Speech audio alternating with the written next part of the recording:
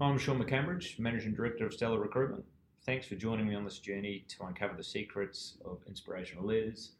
The reason I put this together is to share the unique journeys of these successful individuals and really unpack how they've achieved success and hopefully inspire others to do similar things. So thanks for tuning in and listening, and I hope you enjoy the series.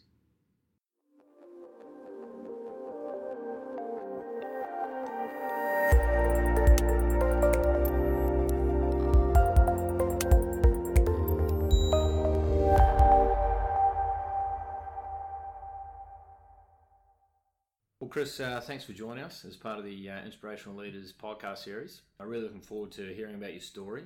Maybe we'll start at the beginning. Where did it all start? Where are you from? Sure. So, my business career started when I was actually a kid at school, to be honest. I was always coming up with a new idea to run a business, and one of the early ones was our school didn't have a school canteen, and so a friend of myself used to go and buy chocolate bars and cans of soft drink at Franklin's, actually it was at the time. I'm not sure if people even remember Franklin's supermarkets. We used to bring them to school. We'd sell them for 100% markup, and in a school of 1,000 kids with no school canteen, it was pretty easy revenue. We did really well out of that. And of course, when you're 15, you don't think about things like tax. So it was all tax-free too. Yeah, so that was really how my entrepreneurial journey started, and obviously had a string of businesses since then. Yeah. Where did that start? I mean, was that entrepreneurial flair inherent? Did you learn it from someone around you?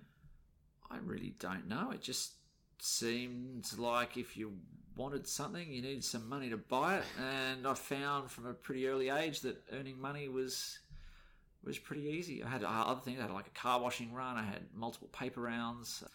At one stage, when our school canteen got shut down because the school actually opened their own canteen, which was my first introduction to competition. I actually used to run horse races. Every Tuesday at lunchtime, we'd run sweeps across all of the years in the school. Got money from that. So I don't know, it's just something that happened. It was fun. Yeah, for sure. It seems like you had a bit of an eye for opportunity, and you had the courage to do something about it. Yep. So I'm now perhaps going to ask you quite possibly the most long-winded question I've ever asked anyone, but I'm doing this to build context. So hang in there, stick with me. So while studying sports marketing at university, you started a corporate sports clothing company called Scody, one of the largest suppliers in the industry and still operating today, before selling your interest in 99 to start First Class Accountants, a bookkeeping and accounting franchise business where you grow this rapidly, become the largest bookkeeping services franchisor in Australia with over 150 franchise businesses working out of most major cities across Australia before selling in 2002. Concurrent with this, and whilst running First Class Accountants, you start your third business, this time in the real estate industry, in 2001 after purchasing Harcourt's Paddington real estate for $6,000. In 10 years, you grow the business to become one of Queensland's largest real estate businesses. It took you just 2 years in the industry for the business to be ranked in the top 5 Harcourt's offices in Queensland. In 2006, you sell the Harcourt's Property Centre real estate business to concentrate solely on property management. The property management division of the real estate business was renamed Rental Express and goes on to become a property management business of more than 3,500 properties under management, which was also Queensland's largest and Australia's fastest growing property management organisation. What was the formula for all this business success, if you can remember? And, why has Chris Rolls been successful? Yeah, interesting.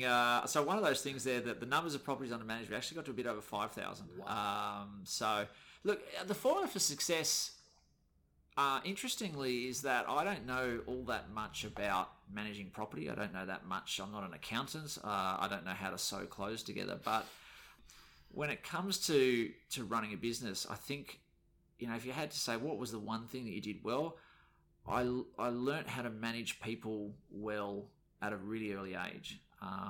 And part of that was I was in the army for a few years, and exposed, particularly at the Royal Military College, to managing people. A lot of people say, well, you're in your army, you tell someone to do something, they do it, and that's actually not the case. And that's most certainly not the case in private enterprise.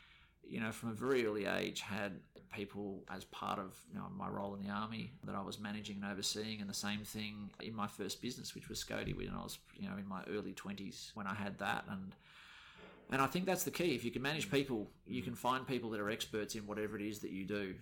The question is, can you engage them? Can you keep them there? Can you grow them? Can you, improve their productivity? And if you can really build a business irrespective of the product or service you sell. Put your humbleness aside and throw another question on the back of that.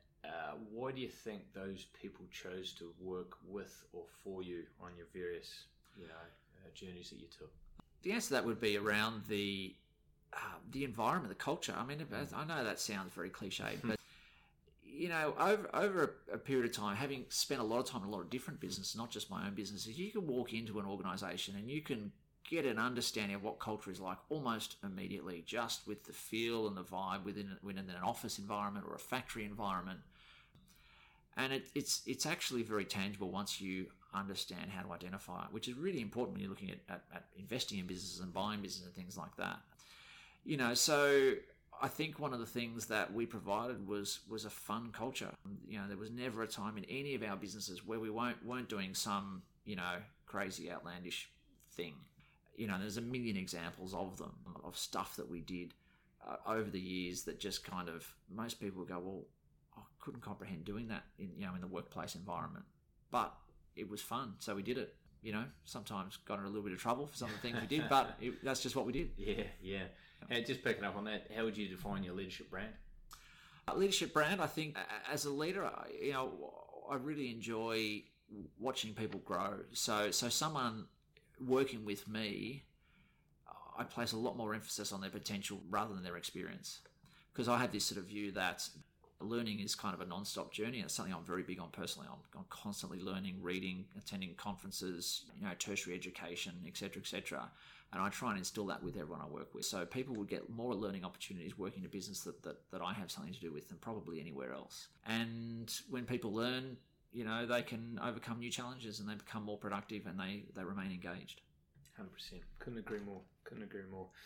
So just going back to the Rental Express journey, under your leadership and prior to being purchased by Rich Lister, Paul Little, as we touched on before, Rental Express was Queensland's largest and Australia's fastest growing property management organisation. How did you do this in such a saturated marketplace, and maybe specifically, how did the likes of innovation or customer service play a part in that? Yeah, so you're right about the competition. So an absolutely saturated market.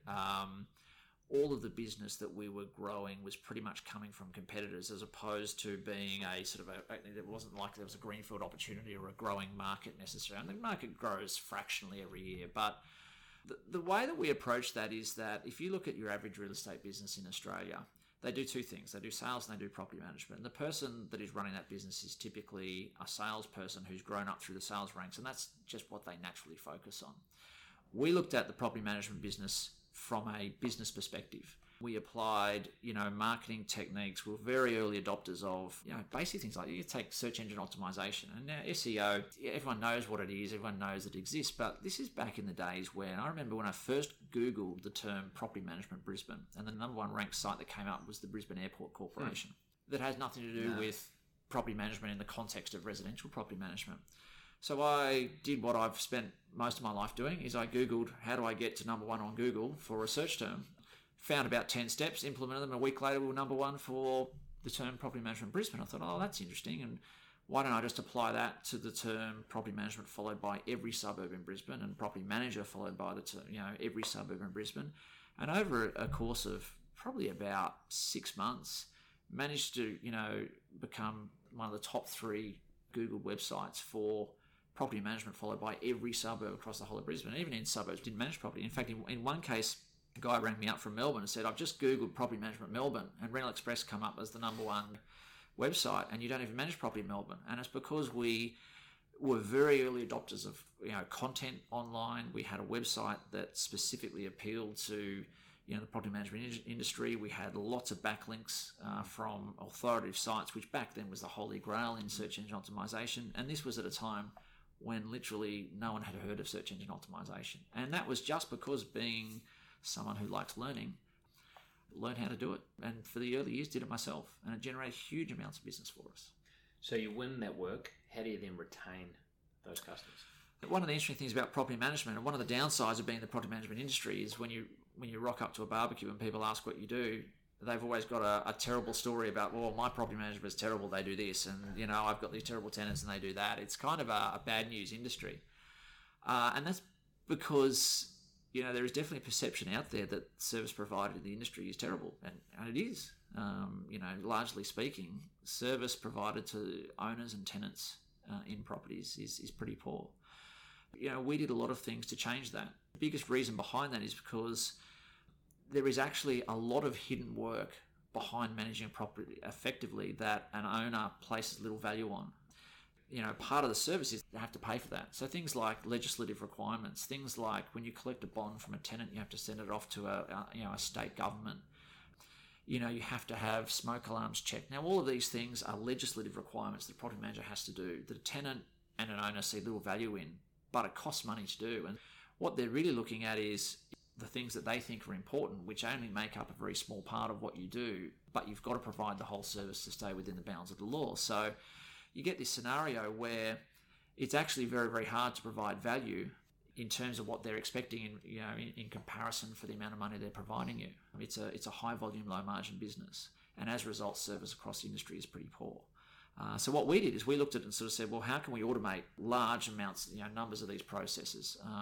What can we do with technology to do that? And we developed a whole bunch of software within the organisation, some of which is now used across the entire industry. Things like electronic key tracking. So in our organisation, when you're managing 5,000 properties, and each of those properties has 2 sets of keys, and each property has 10 keys on it for windows and back doors, you're talking, tens of thousands of keys. You're talking tons of keys. I remember, when we move office, we get, removalists in. You need 6 people to carry the key cabinet out because keys are actually really heavy, and they go missing all the time. And it's incredibly inefficient. So we developed an electronic key tracking system so we knew where keys were, who last had them, and if a plumber takes a set of keys to get into a property to fix a leaking tap, that plumber would get a text message at 7 a.m. every morning until we got that set of keys back, which makes the business more efficient because we're not losing keys and therefore having to go and get them cut, etc., etc. And getting a key cut isn't a big deal, but getting 10,000 individual keys cut, 3 a day across 6 or 7 offices is just a massive waste of resources. So we were effectively able to eliminate that problem through technology. And that's just one of, there'd be 5 or 6 examples. You think that goes back to your entrepreneurial traits of being inquisitive about finding a better way? Yeah, absolutely. Yeah, there's always a better way to do something. And especially with technology. I mean, I'm a big believer in investing in technology to improve efficiencies in businesses. So we touched on before, you've had a string of business successes. You've started them, you've scaled them, you've sold them. Was that always the vision when you went into those companies, or did opportunity knock and you listened? Talk to us a bit about that. I was lucky. The first business started, which was the clothing company, Scody. The company still exists, quite a large manufacturer. In fact, my understanding is the largest Australian-based manufacturer of cycling clothing. And we started that because I was in a triathlon club, and I was the secretary of a triathlon club, and I was a student and I had no money. And my job was to organise the club uniforms. And when I went to the incumbents that were out there, I worked out that I wouldn't be able to afford to buy one of the uniforms because the cost was so much. And I thought, how much can this be to manufacture yourself? And I knew a guy who manufactured rash shirts for surf lifesaving clubs, so I went along to him and said, can you make this stuff? And he said, sure. So we kind of set up a business together, and we went and copied a whole bunch of patterns from competitors, and we made these triathlon uniforms, and we came in at half the cost of what our competitors were. I should point out there was no profit in it, which I didn't know at the time. I thought we were making money, but I didn't really understand much about business at the time. And they turned out really well, and then another Grafton Triathlon Club wanted some, and then the Surfers Paradise Triathlon Club wanted some, and then a surf club wanted their gear, and all of a sudden we had a business. And so it wasn't by design. It was just I was the right place at the right time. And so if that was your first venture into a business outside of obviously the various things that you run at school, what about the ones that followed that? Was it always with a vision of having an exit? Not at first. So my first few businesses I actually exited really poorly. In fact, the clothing manufacturer, I kind of woke up one morning and thought, we've got, give or take a bit, 20-ish% of the Australian market, and that might sound great, but it was a tiny market. So it actually wasn't. I thought, we could get 100%, and this is not going to get me on the BRW Rich 200 list. So I'm in the wrong industry. So I sat with my business partner and said, I'm a bit sick of doing this. Do you want to buy my share? Oh, no, I actually said, shall we sell the business? And he said, well, why don't I buy your share? And literally 5 minutes later, we'd come up with a price and the deal was done. It was a probably 10-minute conversation. And so that was pretty poor. He turned around and sold my share for 10 times that 2 years later, and then another 2 years after that, it sold for about 40 times what I sold it to him for. So, that was a learning curve. But I sort of looked at it and thought, my second business actually was as a consultant. So I helped a whole lot of small businesses with sales and marketing. I learned a lot there around how to create value in a business. And then subsequently to that, I really was working towards exiting business as well. And I think Rental Express was the one I really probably executed the best. Out of them all, I've subsequently got better. And there was a vision to exit? Absolutely. Yeah. Okay. Yeah. Rental Express was built to sell from day one. Yep. We talked a bit about the challenges that come with working in property management. Not always the most glamorous job in the world, and particularly for property managers dealing with some of the challenges that come across their desk.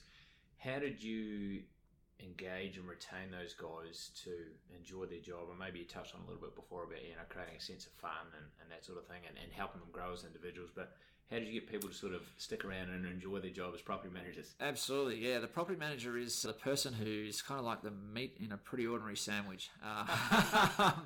The tenant wants to do one thing, owner doesn't want to do it. You're the person in between that has to sort of arbitrate between them or mediate between them. And the industry has a massive turnover. So in Queensland, the average property manager stays in a role for 9 months. Huge turnover. We had in our business, that was about 2.6 years. So significantly better than the industry, but still you've got over 100 staff. That's still big turnover. So a big issue even in our business, despite the fact that we tracked way above the average. So we did a number of things in order to prevent that. The first thing we did is we looked at what are the things that property managers really dislike doing. And one of those is after hours phone calls on their mobiles. So we just said, well, look, we're going to treat ourselves like a bank. If you want to contact your bank manager, after hours on a mobile phone, you can't because they're closed. So we said the same thing. So we stopped advertising property managed mobile phones on websites, and we said, sorry owners, sorry tenants, you can't contact the property manager late at night. Mm-hmm. If you've got an emergency, you've got instructions on how to deal with that, and you can contact our after hours emergency service providers and get that problem fixed. We don't want to know about it. And so that immediately eliminated sort of the issue that property managers constantly have, is that they're always in demand. So with no loss of customers. With no loss of customers. And that was groundbreaking at the time. I know that sounds pretty basic, but there wasn't a property management company in the country where owners didn't have the phone number, the mobile phone number of their property manager. That was the first thing. The second thing we did is we said, well, why do property managers have to work weekends? And in the industry, all property management company had property managers working on the weekends. And we sort of looked at it and said, why don't we take up the tasks that need to be done on a weekend and actually use independent contractors or part-time staff in order to deal with those. And they're typically not the complex things. They're usually things like showing tenants through properties, and that's not a complex thing to do. And what we found is we actually get much cheaper labour doing that. University students that want part-time work, sure, we had to get them registered, which means they had to get their real estate agent's license and that sort of thing, or their registration. But it was pretty easy to do. And so we eliminated after-hours phone calls and weekend work. And that alone, doubled retention rates. And that's before you start talking about some of the, the performance incentives that we had in place. A classic irony in the property management industry is that if you manage a portfolio of 100 properties and you're really good at what you do and you get paid $50,000 a year for doing that, then you have owners that give you another property. So you've got 101 and then 102, 103. And so by doing a good job, you create more work for yourself and don't get paid anything extra. And that is actually still the status quo in the industry. So by paying people a flat salary, you're actually incentivizing them to do a poor job. So we looked at it and said, well, that doesn't make any sense. We're going to pay people based not on an annual salary, but on how many properties that they can manage effectively. And the more that they can manage, the more we'll pay them. So we had staff that were earning 50, 60% more than the industry because simply they were more capable. Fantastic things there in terms of just getting to the root cause of why people would maybe move on and trying to mitigate those things, and then also trying to incentivize the right behaviour, right? Absolutely, yeah. People do what they get rewarded to do. Yeah, pretty simple, but clearly not many people were doing that. That's right. So it was good. And also having the courage to maybe buck the trends around weekend work, after hours, phone calls and that sort of thing. Yeah, absolutely. So I'm going to talk to you a little bit about your learning. Obviously, you've been a lifelong learner. Talk to us about your decision around deciding to pursue an MBA, and post the MBA, how much it's shaped your career as a leader. Funnily enough, in the entrepreneurial sort of world, I copped a lot of flack for doing an MBA. A lot of people sort of said to me, why are you wasting your time? Do an MBA so that you stick it on your resume so you can get a job that pays you more. And that is why a lot of people do an MBA. I looked at it and thought, I've got a whole lot of really specific business experience in certain areas. And there are in fact areas that I actually know very little about. I did what they call a senior executive MBA, and I was the youngest, or probably the second or third youngest person in my class. So these were all people who were, senior partners in the biggest law firms in the country. They were running public listed companies. It was a fantastic group of people from a networking perspective. So I managed to get myself into that course. And what was interesting is that what I expected to learn, I didn't learn. And it's a classic example of sometimes you don't know what you don't know. And so I had this perception that I was probably going to improve my finance skills, and I did. I thought that's probably one of the things I'll get a fair bit out of, learn more about the public markets, public equity markets and what have you, which is, getting into, venture capital and private equity. That was something I wanted to learn more about. But there were some really interesting things I learned about that I really didn't even know. So for a long time in my businesses, I'd been making operational improvements, but I didn't really understand there was a whole, discipline around operations management. Removing bottlenecks and improving processes. So that was probably a real eye-opener for me, as was some of the international business, stuff around doing business in, particularly in Asia. So we did quite a lot of that course overseas. Did some time in China, did some time in the US, some time in Germany. So got exposed to sort of European, North American and Asian markets and how business operates over there, which was really, really interesting. So, and the other reason I did it is because I thought it'd be fun. And it was. So, and how has it changed what I do? I think it's changed my perception on businesses significantly. I look at different things sometimes as a result of going into businesses. I probably didn't change the way I manage people, much, because I think that's one of the things that I got the hang of and did well at early, but certainly other areas around some of the more in-depth financial analysis of businesses, it's helped me as well. Great. And no doubt the discipline that you had to show to run businesses concurrent with study? Well, the reason I did a senior executive MBA and the reason I did it at Melbourne Business School was they had a system where you basically go and live in full time for a month and you work from 8 in the morning till 10, 12 at night every day for a month to get the middle weekend off. And you're kind of immersed in what you're doing. And so that actually worked well for me as a business owner. I had a fair bit of flexibility, so that worked well for me. And it also meant that the other people that were doing it were very, very senior in their roles, because if they weren't, they couldn't just take 4 random months off over the course of sort of 18 months to do it. So resulted in having a very good cohort of people I went through with. But I've always sort of mixed business with study. In fact, I'm off to the University of California in 2 weeks at Berkeley to do a course there on venture capital investment. So I'm always doing stuff and have always done and will always continue to do. I want to move past the tuition you've done and about to do, and then talk about maybe people that have had an impact in your career as a leader, as an entrepreneur. Has there been anyone that sort of sticks out that sort of shaped you as a leader and entrepreneur? Yes, there's been a few. I've never had a mentor per se. I actually think that's been a mistake. Kind of thinking I should get one now. You can always learn something off someone, irrespective of what they do and irrespective of their success. So I'm actually, some people laugh when I say that, but I actually am. I think, early on I had in my early Harcourts days, the CEO of Harcourts in Australia, in fact Harcourts International, is a guy called Mike Green, and I remember I was upset because a couple of my salespeople had left. And in real estate sales, there's a big flaw in the business, and that is that a lot of your revenue is tied up with your key salespeople. And a couple of my salespeople left, and I was, having a minor meltdown because a lot of revenue had literally just walked out the door. And I remember him saying something. He said, "Look around the room." He said, "Every single person in this room is eventually going to leave. You just got to figure out a way to deal with it." And the irony of that is that actually in the end I was the person to leave. So I stepped out of my real estate business a few years before I sold it and handed it over to a CEO. And that is so true. Everyone is leaving. What you need to do is you need to develop a business that can handle that. particularly when we're providing a service, because in the services industry, your people are everything, because they provide the service, they are your product. The longer you can get them to stay, the better, but understand that nobody stays forever. And that was just one of those moments I remember thinking, that's actually really valuable advice. Everyone's leaving, just learn to deal with it. Yeah. So if you haven't had a mentor, and that's a good example of maybe learning in a specific situation of how he sort of looked at that sort of scenario, people leaving, is there any leader that you look up to?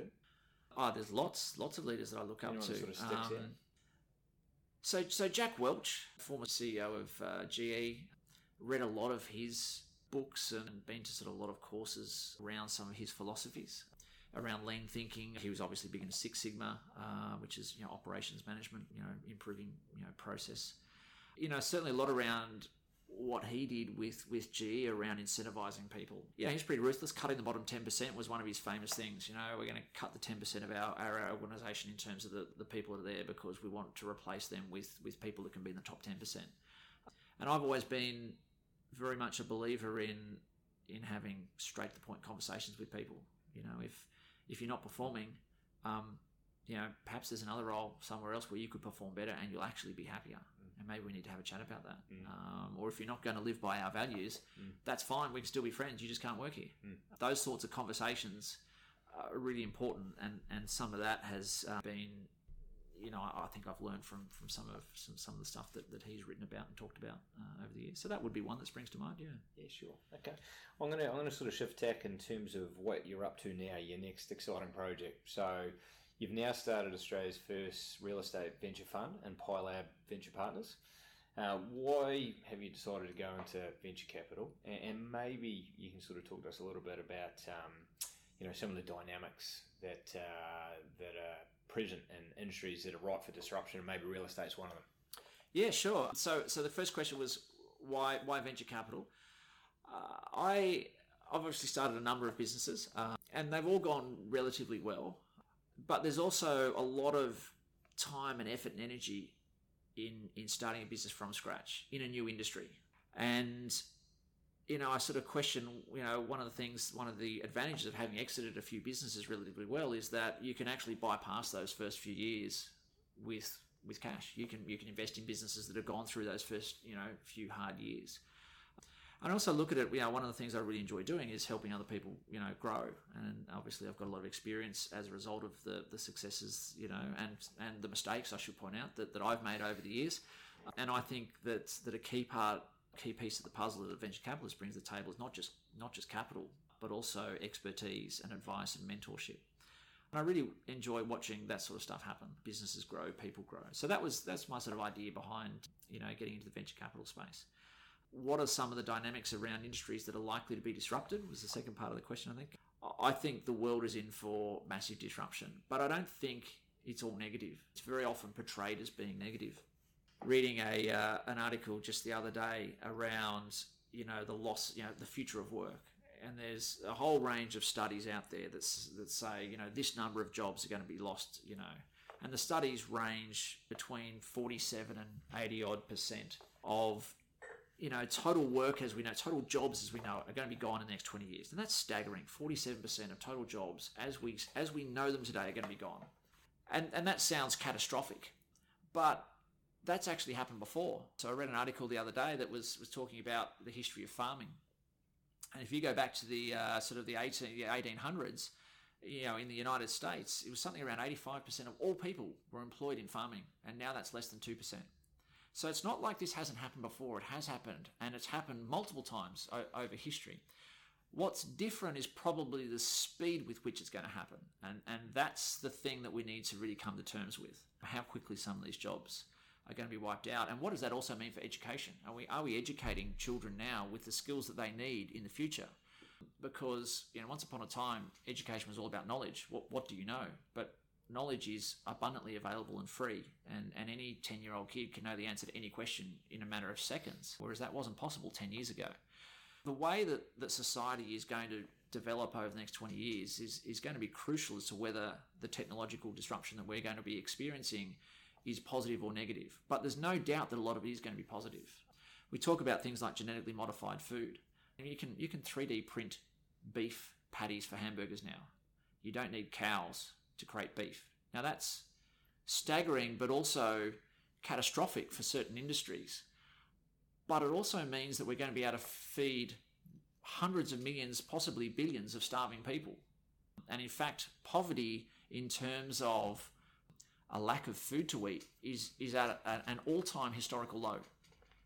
People living under the poverty line in most Western countries have houses with air conditioning, have cars, but they're still considered to be in poverty. And that's quite staggering when you think about it. And that, of course, is not the case all over the planet. But technology is actually driving abundance while at the same time driving disruption. So there are both positives and negatives to be had from it.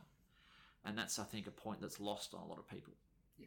Change and disruption has always occurred, just the rate of change and the rate of disruption is getting quicker.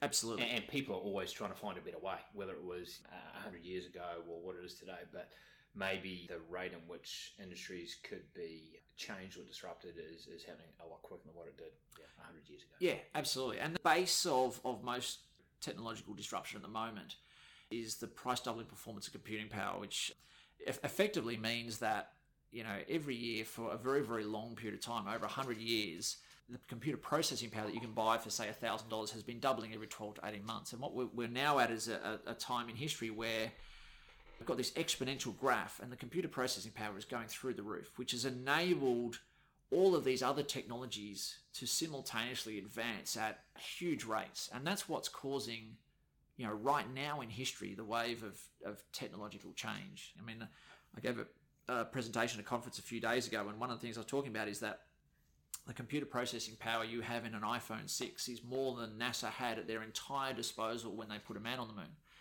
And if you say today, imagine what society is going to be like if every human being walking around the planet right now had the computer processing power in their pocket that the whole of the United States government has right now. What would the world look like?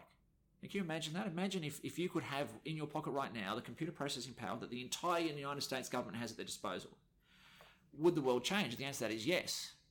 And so it's not surprising that the world's changing right now because we've all got in our pockets the entire computer processing power that NASA had at their disposal just 40 or 50 years ago. And so it's not surprising that it's happening. It's just a question of how we deal with it that counts. Absolutely. Now, at this stage, the listeners are probably thinking pretty much everything you've touched has turned to gold. There's a bit of a good run you've developed here. So we're going to talk to you a bit about adversity now. Can you talk to us about any incidences of adversity and how you maybe dealt with that and what you've learned from it? Oh, absolutely. And the first thing I want to correct you on is that not everything I've touched has turned to gold. So that is absolutely not the case. I've probably made more mistakes than most people, which has potentially resulted in learnings that have resulted in subsequent successes. Yeah, I've had a lot of adversity. I'd say one of the biggest things I had from an adversity perspective was my time in the Army. I was in the Army. I started just, in the infantry, and I loved it. And I got selected to go to the Royal Military College. I loved it, and I ended up getting injured. And what that meant effectively is I couldn't go back to the infantry or any of the combat-related sort of roles within the Army. And that was, at the time, devastating for me because you don't join the Army to sit behind a desk and, fill out forms. I left the Army and I thought it was kind of like just the worst thing that ever happened to me. But, out of every piece of adversity or, comes some sort of opportunity. And, I went to university. I did a sports science degree, which I've never done anything with, but was interested in sport. Hence, my first business was born, which was the sports clothing manufacturer, Scotties. And that really set me up on sort of the journey that I've taken since. So I think that was a lesson. When one opportunity closes, another opportunity potentially opens. So that's sort of an example. There's been others as well. I mean, if you look at one of the things we did at in the real estate business, we got into the mortgage broking market, and I sort of figured that everything I've had to go at's worked, so this will just be another industry that will grow in at a rapid rate, and I was sorely mistaken. So we opened offices, we took out leases, we recruited mortgage brokers, and about 2 weeks after we opened our first office and we were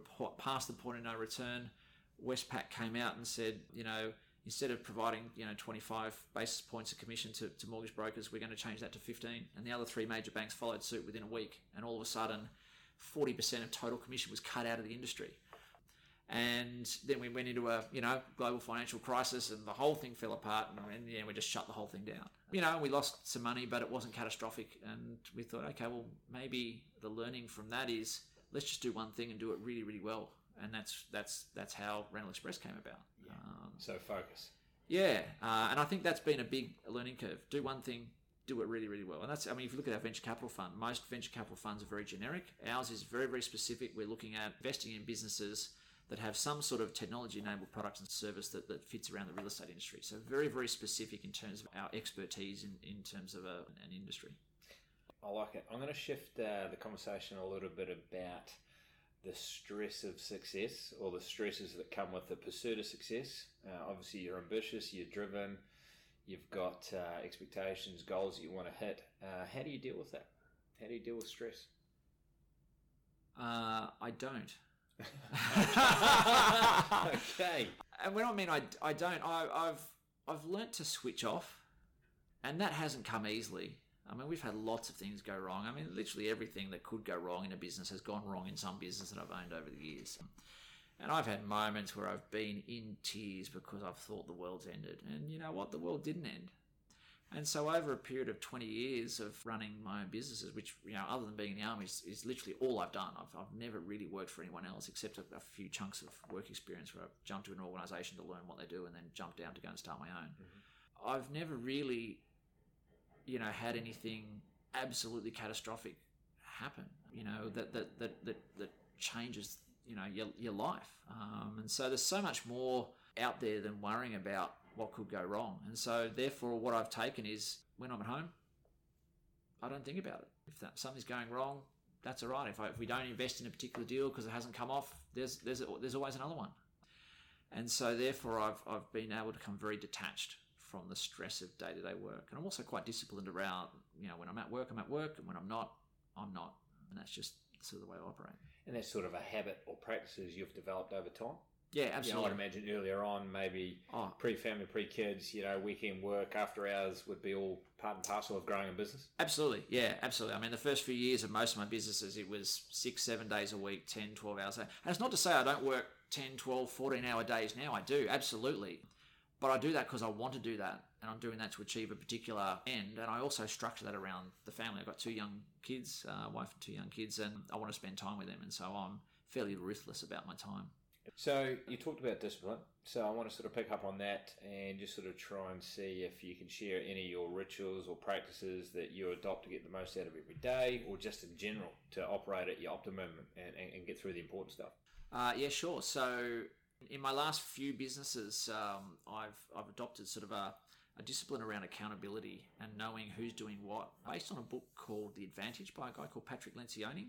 And it basically has a model around how you cascade information and keep people accountable throughout an organisation. So, and there's a few people that kind of preach similar sort of practices. Vern Harnish is one of those. In fact, some of them, Patrick Lencioni and Vern Harnish, have written books almost in collaboration with one another, and they refer to each other in some of their books. But The Advantage by Patrick Lencioni, for me, kind of is an all-encompassing sort of view on that. And so we do things within our business. We do things like the morning huddle. So every morning, 8:46, everyone's on the phone. If you're not on the phone at 8:46, before it actually clocks over to 8:46 on your iPhone, it's a $20 fine. No one's ever late because they get fined. The fine's just going to pool, and we go out to lunch. So it's only you're only shouting the next lunch or the next drinks or whatever it happens to be. Things like that. We go through the 3 basics of, okay, what do you got on today? So we know where everybody's going to be. If you've got anything you're stuck on that you need help from anybody, got anything you need to share. And those calls go for, this morning's went for about 4 minutes. They might go up to about 8 minutes. And that way it eliminates huge amounts of internal email going back and forth among each team that does that. Now, obviously with a venture capital business, not as many people, but when you've got, hundreds of staff, the next level down would that person would leave, the morning huddle, the executive team, and they would go and do the morning huddle with theirs. And then, middle managers would go into the morning huddle with theirs. And within the space of 45 minutes, if you need some sort of information communicated across the entire organisation, then it's effectively done. Yep. So that's one of the things I've been particularly specific about in all of the businesses. And there's kind of some extensions of that in terms of, weekly, monthly, quarterly planning that book talks about, which has been a game changer in my view in business. Personally, I'm big on lists. So I use, there's lots of software you can use for creating lists. I use a program called Momentum, which is every time you click on your Chrome browser, it pops up and your list pops up. And it's pretty basic software. First thing I do at the beginning of the day, before my morning huddle, is go, right, what's my number one priority for the day? What other things would I like to get done? And that way I've got it before my morning huddle, so I know what I'm going to tell everyone that I'm doing today. And whatever I don't get done, obviously just flicks over the next day. So big user of really basic technology. And I've looked at pretty much every to-do list on the planet, and there's some really complicated things out there. Momentum is really simple, and it's free, or $2 a month or something like that. So that's what I use. So there's some of the things I do from a self-discipline perspective. A philosophical question or questions.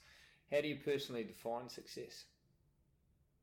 I think success is about being happy. Certainly not financial. Was that always your definition? No, absolutely not. funny that. That's actually a really good question. No, that wasn't always my perspective. I think. What changed that?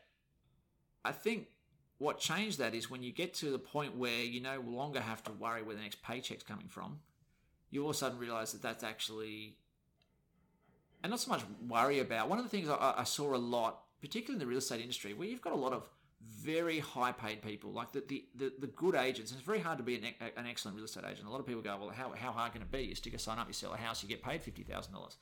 It's actually incredibly hard. It's something like an 85% failure rate of all people getting into the real estate industry. It's a very difficult role, but the ones that are good at it do extraordinarily well in terms of their cash earnings. But one of the things I noticed over time is that the more they earn, the more they spend. People spend relative to the amount of money they earn, and it doesn't make them any happier. Sure, they go from driving the Toyota Corolla to the BMW to the Merc to the whatever else. It doesn't actually make them any happier. And in fact, what they then got to do is work harder in order to maintain that. And in some cases, it actually makes them unhappier. And I must confess, I saw myself doing the same thing, over a period of time. And kind of, because I sort of noticed it, I tend not to do that. I don't have any, particularly extravagant, hobbies. I quite like traveling, but I don't fly around the world first class or even business class. I mean, all of our internal travel within the business is all economy class, because does it really make a difference if you sit in a slightly bigger seat when you're flying to Sydney or Melbourne or wherever? And a lot of people would disagree with me on that. And I think it probably does when you're doing long haul flights, but being happy is in my view the ultimate measure of success. But sometimes it's hard to see that. And being happy for me is actually working really hard. I love what I do, and so therefore putting in a 12-hour day is for me a lot of fun. If I didn't like doing it, I wouldn't do it. And I think that's the ultimate measure of success. Are you genuinely happy doing what you're doing? And if you're not, you should stop doing it, because no amount of money is worth not being happy. No, it's good that you've had that realisation. Many people keep pursuing what they think that definition of success is, even though maybe consciously they realise it's not making them happy, but maybe they're too leveraged, or they just don't think a change is possible, right? Yeah. So I think that's a shame. So it's good that you've acted on some of that stuff. So just picking up on that question, what drives you? I mean, why do you do all the stuff that you do? The business success and everything else, your ongoing learning. What drives you? Why? I think it's fun. It's it's almost like it's my hobby.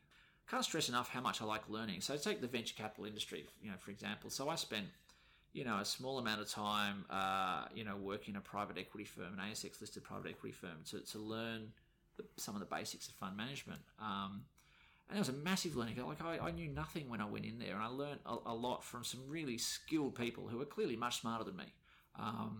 When I sold the business, I thought, well, maybe I could start my own venture capital fund and go and do that. And so, even though I said I wouldn't do another startup, it actually is a startup. You're starting from scratch in an industry you don't know a huge amount about. But what I've found is that I really enjoy learning how it works, doing the study, reading the books, speaking to those people that are experts, and one of the most important things when you're getting any business up and running is that people that are great at what they do will always share their secrets to success. And so the first thing I did is literally said to the team, and we've only got a small team, one of the things we all need to do every single week is speak to someone else in the venture capital industry who's doing a better job than what we are, so that we can learn what they're doing. And nobody has ever had rejection. Nobody's ever rung up and said, do you mind if I ask you a few questions about what you do? And had anyone say no? Because everyone says yes. Unfortunately, we're in a pretty collaborative industry, but I found the same thing in the real estate space as well, which is incredibly competitive.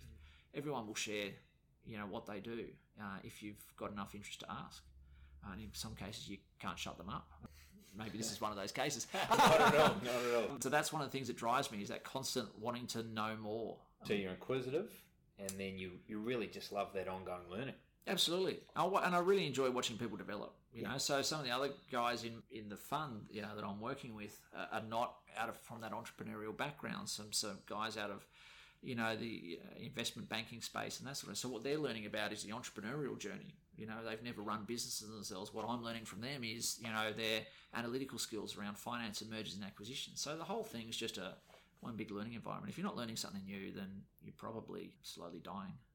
Absolutely. And I think it helps with engagement and enjoyment and all that sort of stuff. So how do you maintain harmony as an ambitious person? You mentioned, 10, 12, 14-hour days occasionally. You've got a young family. How do you maintain that sort of harmony outside of getting better at saying, right, work is work, home is home? So there's sort of two answers to this. The first is that if you're really new to business, I think it's very hard to succeed without being a workaholic.